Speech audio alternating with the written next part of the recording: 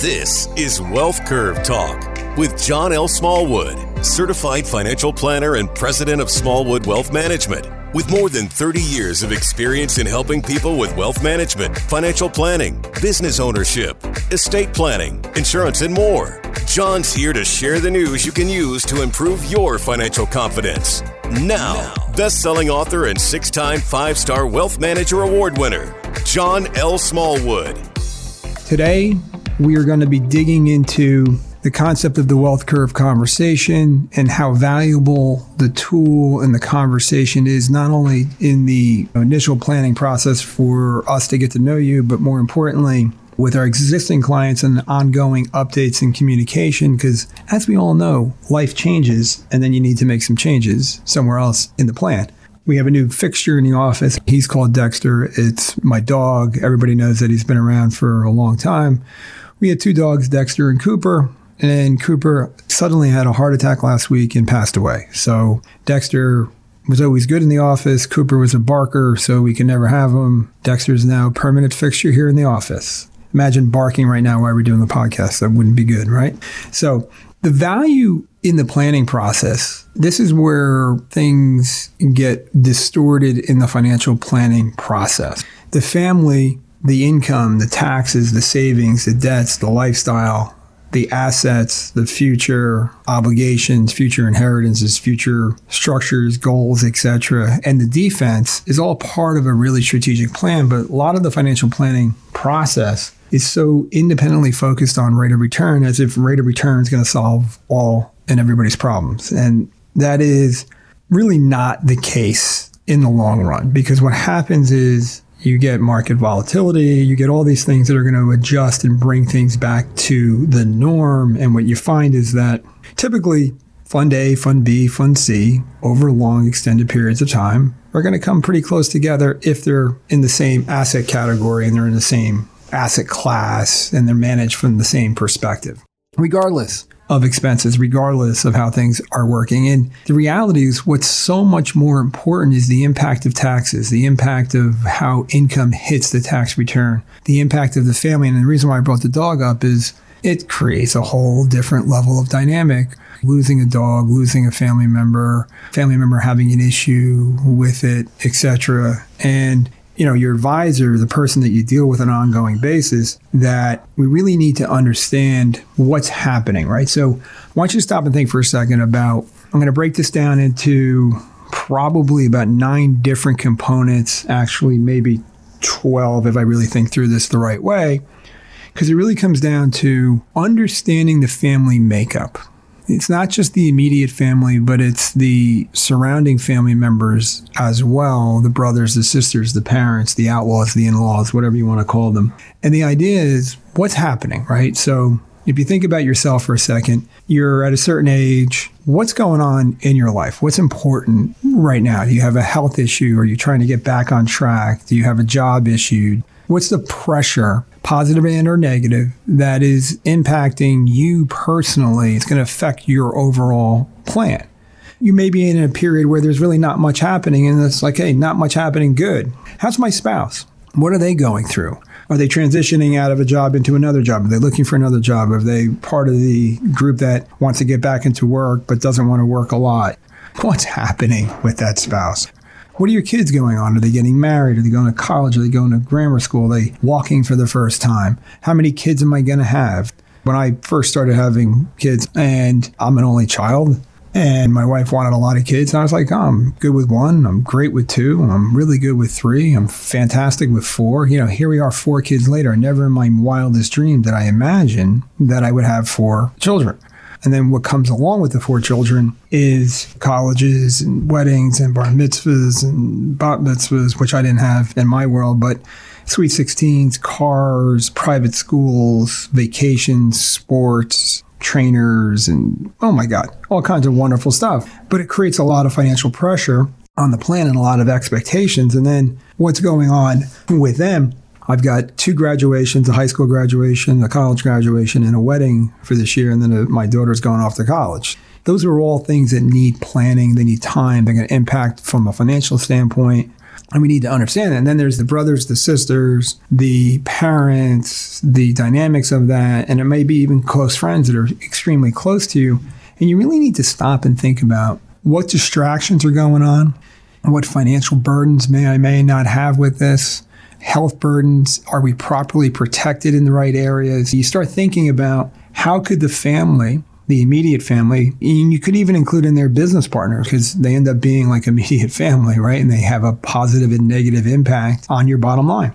And really having that conversation about what's important, why, what do you want to achieve for them? If they're young, what kind of college do you want to send them off to? And what's the wedding going to be like? And what do you want to do for them along that timeline? If you think about your timeline, you're here today and you're going to 100 plus or minus. And what are all the things that are going to happen during that time frame? Am I financially prepared for it? And if not, how do I get prepared for it? And really focusing on the impact on the plan. If your advisor doesn't understand the family makeup, how can he or she create a financial strategy for you? Doesn't seem to make sense to me, but often the conversation is completely different. That's a secondary conversation afterwards in a lot of cases. So what I've seen time and time again is along the road, along that timeline, somebody's poor planning in the household, in the immediate family, creates a major expense that was not anticipated, such as long-term care, such as a disability, such as somebody being sick and now you got to take time off of work to be home with that person, and it's affecting your job and it's affecting your ability to focus on the job, right? So all the contingencies and all the factors that we're putting into the planning process to create an optimal blueprint and optimal scorecard are really, family is one of the major points. Like if you think about it again, I have those 4 kids. Well, we're going to put the 4 kids in my particular world, it was private high school and it was college. And now we got a wedding coming up. All of those have tremendous opportunity costs associated with them if you didn't plan right on the other side, because a lot of people, do all these things and there's no money left over for retirement.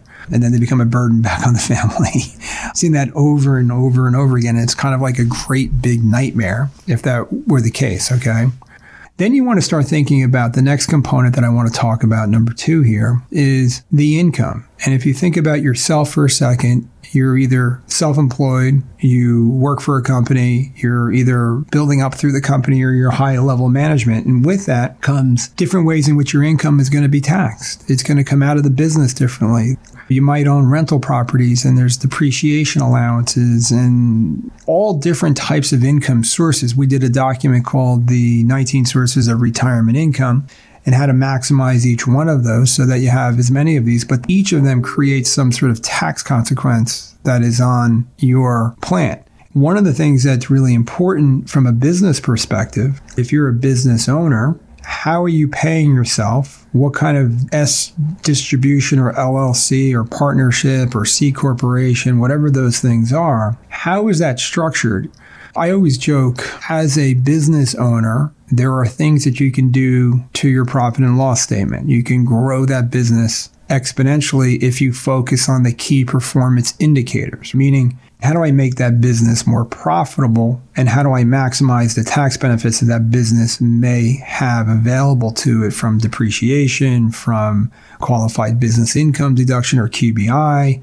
In New Jersey and other states now you have this alternative way of paying tax and it can be paid through the corporation and allows you to take the SALT deduction without taking the SALT deduction. So there's all kinds of little nuances, and if you work for a company and you're bonus driven or you're performance driven, how are you going to maximize the income that you're receiving by adding the value back to the firm so that if you can add extensive value back, you're getting rewarded from that. And if you work for a company or you're, W-2 employee, there's not a lot of things that you can do as far as tax offsets because of the way that income is being taxed.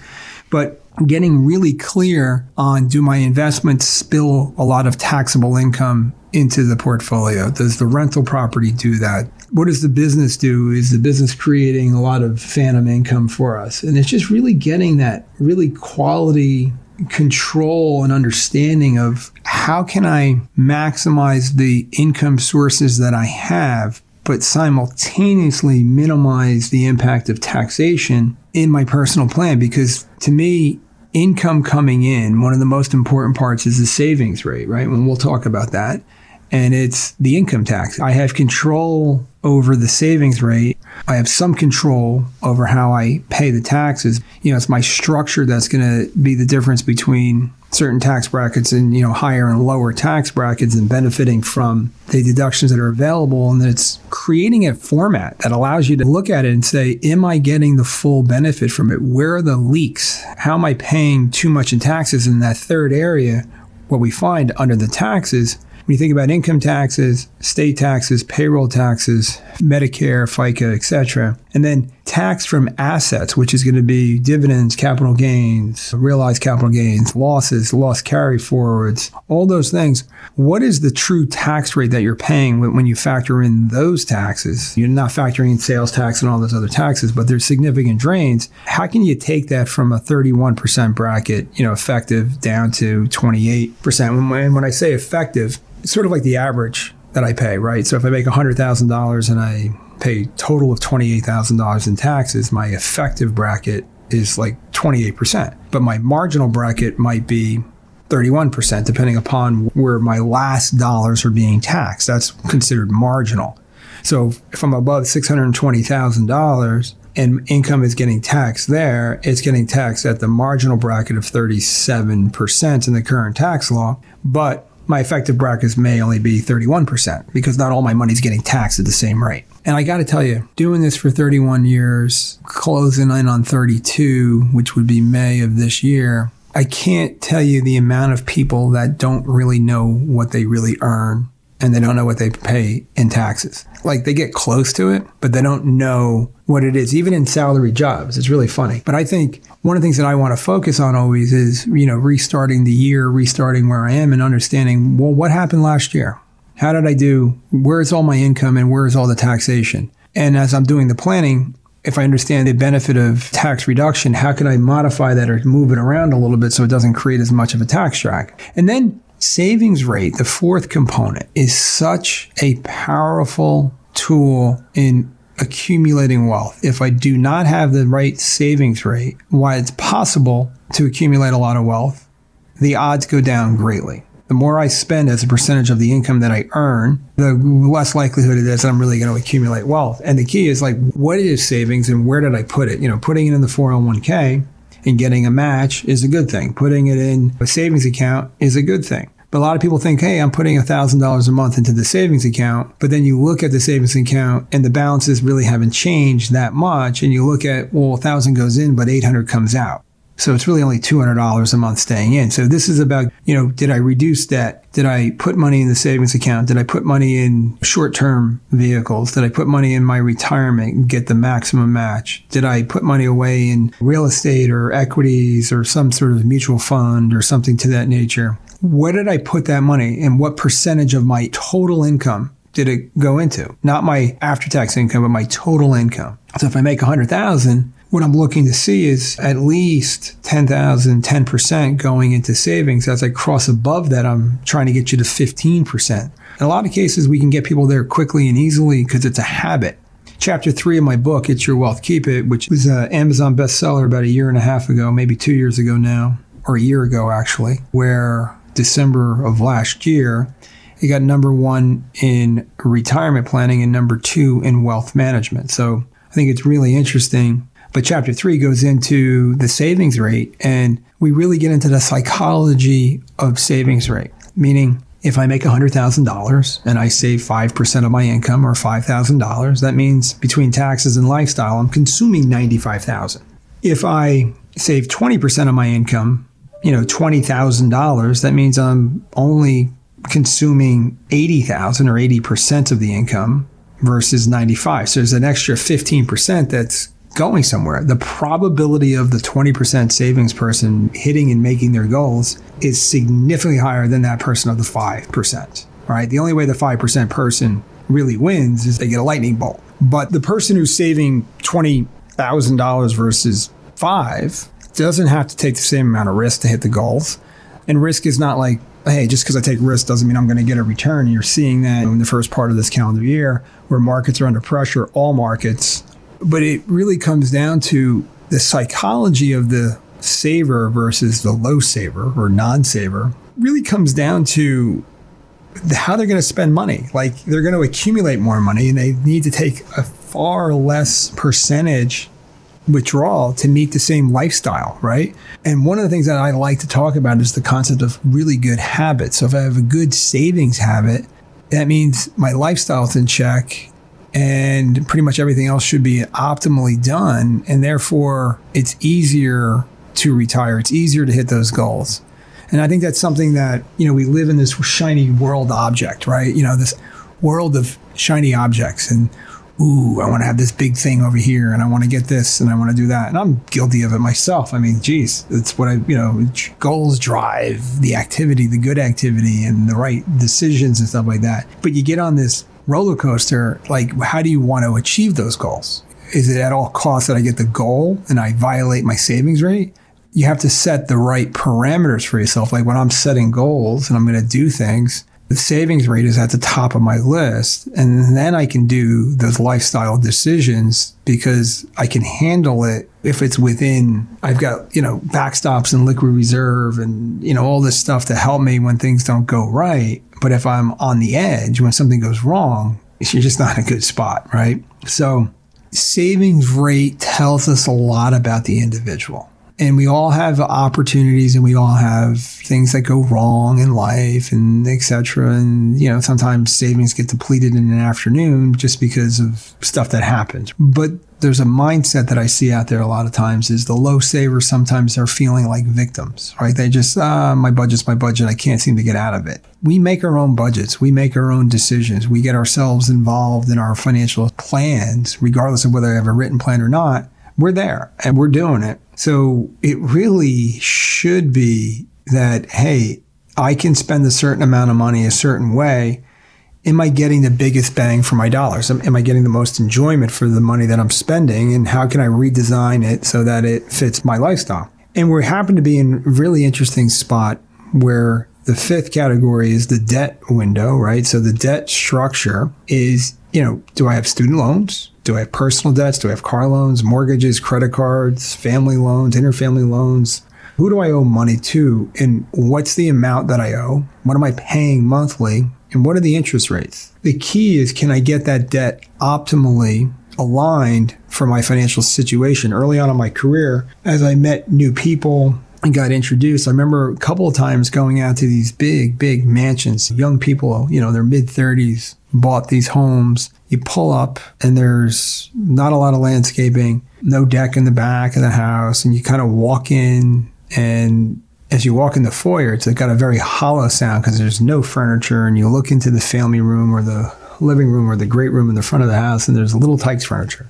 And there's no drapes on the wall. And what happened is, people they're leveraged and they've got the big house, but they're not enjoying it. And their mindset isn't going to grow into it. But what I would find is it was taking way too much of a percentage of their income. So therefore they couldn't protect themselves the right way. They couldn't save money the right way. And it was sort of that repeating pattern over and over and over again. As a financial advisor, those decisions put you at a position where you've just decreased the probability of success, right? And the whole point of a wealth plan, a wealth curve scorecard, the wealth curve blueprint, creating a financial strategy with anybody else is to create the goals, to create the savings rates and the successful habits so that you meet the goals that you want to achieve. And when something goes wrong, because you have really good habits, you have the ability to adapt to whatever the situation is at that point in time without being cataclysmic. So lifestyle is the next one. And lifestyle, the sixth box here is what we're talking about is income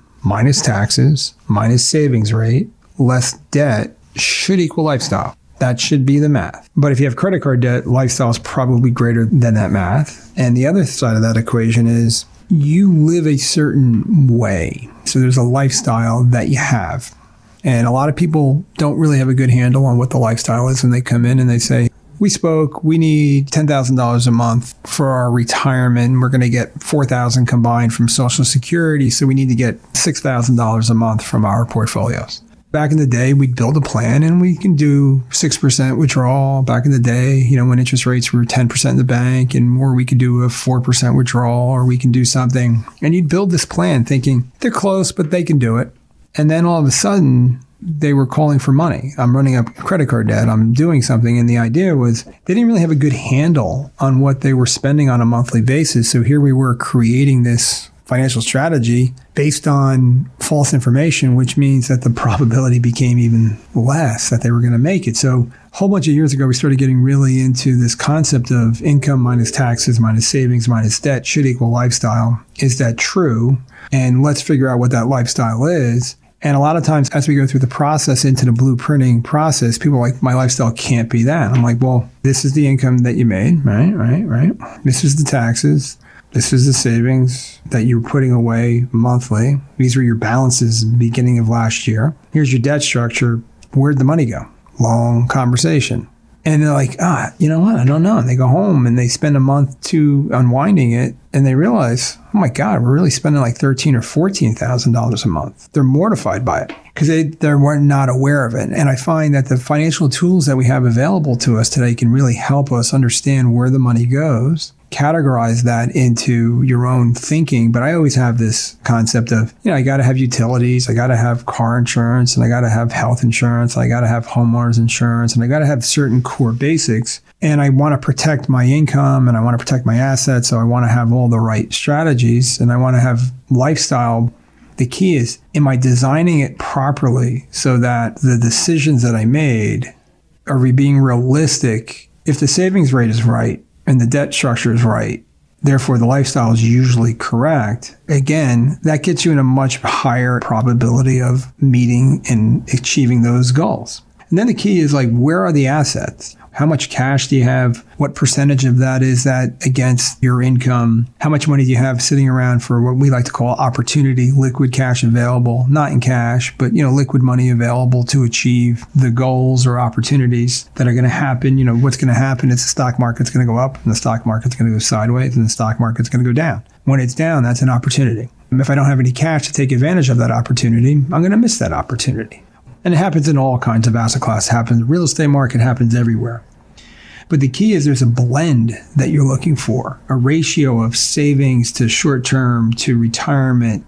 How much money do I really want in qualified retirement plans versus currently taxable, tax-deferred assets versus tax-free assets? How much money do I want in my business as a percentage of my net wealth? How much money do I want in real estate? When do I take chips off the table? How do I rebalance? How do I take the profits? How do I build up a more stable asset thing? Because we all know that markets will go up, markets will go sideways, and markets will go down. And those are all markets, not just stock market, but that's real estate markets, that's business markets, that's the economy as an overall place. And how we're going to be prepared for that is really interesting. And as you look at your different phases of life, if you're young, 30-year-old out of college, building up a family, kids, your goal is very accumulation driven. And as those kids get 20 years in, it's like, okay, I got to pay for the school, I got to pay for the wedding, still accumulate wealth and head into that retirement zone. And when I get to retirement, do I have enough capital to sustain the way I spend my money and the way I enjoy and do the things that I want to do? Or should I put a couple more years in, or should I just reduce my lifestyle? These are all choices and decisions that we have to make, but understanding the role of what the assets are and constantly rethinking and repositioning and making them more efficient is really what the conversation should be on an ongoing basis. And then the eighth thing here is the future outflow inflows. 4 kids, 4 colleges, high schools, cars, weddings, family obligations, other commitments, goals. You could have a country club goal. You could have a boat goal, a second home goal, a third home goal, start your own business goal, etc. Those require knowledge and conversation with the financial advisor that these are things that I want to do. These are the obligations that I've set out. I could be inheriting money. Am I going to inherit the money in the right way? How much money is that going to be based on today's dollars? How well is that money protected from multiple sources, not just inheritance tax, but creditors, etc.? Is there ways to better set up my money to protect it as it comes in? as you start to think about that and you think about your family and you think about all, the immediate family and then the out families, etc., is what are all these future things that we're going to have to do as a family and friends and traveling and, all the stuff that you want to do? These are important to timeline, on your wealth curve. Like people come in with goals of saying, we'd like to do a family vacation in 2025. Big vacation, go on safari, take the kids on a ski trip, to take the kids on a cruise, whatever it is. People love to do that. And it's a big number. Take the kids to Disney, whatever it is. And we need to start putting away money for it today, so that when it comes, it's not like the big credit card bill and we spend the next 18 months trying to get out of the credit card bill.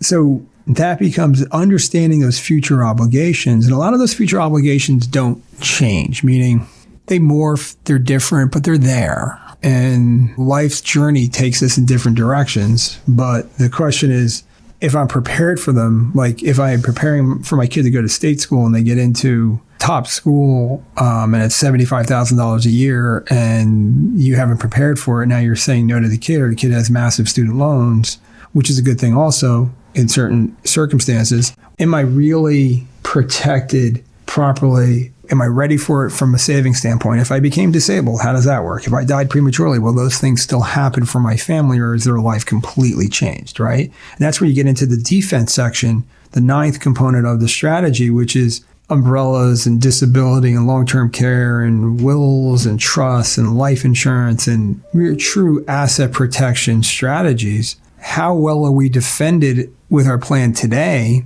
And where the plan is going, is the plan thinking about where it's going so that it has the excess protections in place so that when you get there, it doesn't get robbed from you. And these are constantly need to be reviewed because your income and your liabilities and your goals are constantly changing and morphing.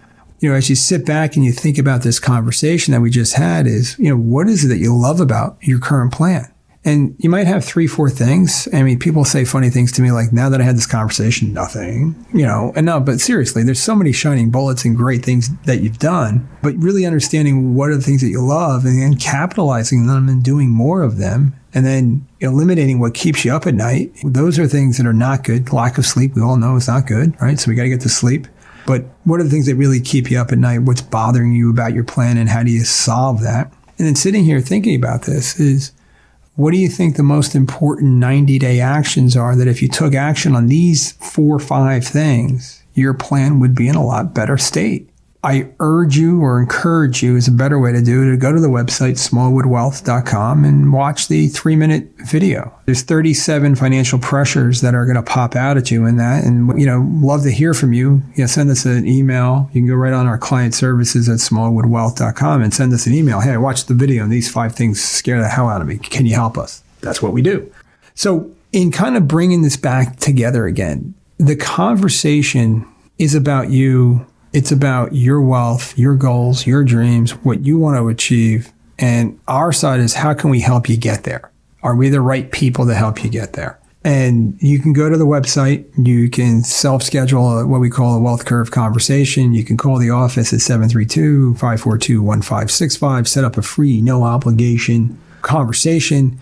And we're working on an environment where we're going to do this in a larger group format, because what we find is sometimes people are a little bit nervous about, hey, I've never really worked with a financial advisor and I'm not sure if I really want to do it, but if I can get into a seminar or a workshop that's, like a better working workshop that's not one-on-one, but it's more of a group thing, I can really get an understanding of whether or not this is really the right thing for me.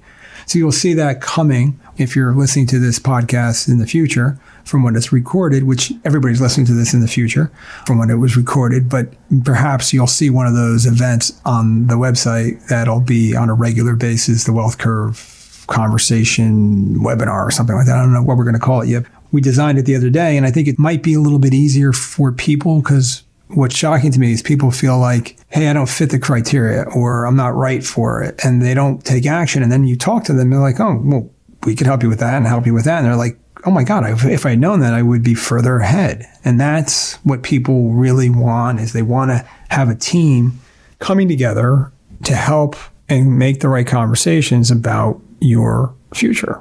And if you can do that, then we can help you, or maybe we can't be the people to help you, but we can refer to you to people that can help you. Then you're going to be in a better spot. I encourage you to take advantage of those options. You can download our 19 Sources of Retirement Income on the website. You can actually self-schedule, and you can go to the website, click a link about buying the book. If you buy the book and you want to do a wealth curve conversation and you say, hey, I bought the book on Amazon or wherever it is, I'll send you another copy signed so you can give that copy that you bought to somebody that could benefit from it.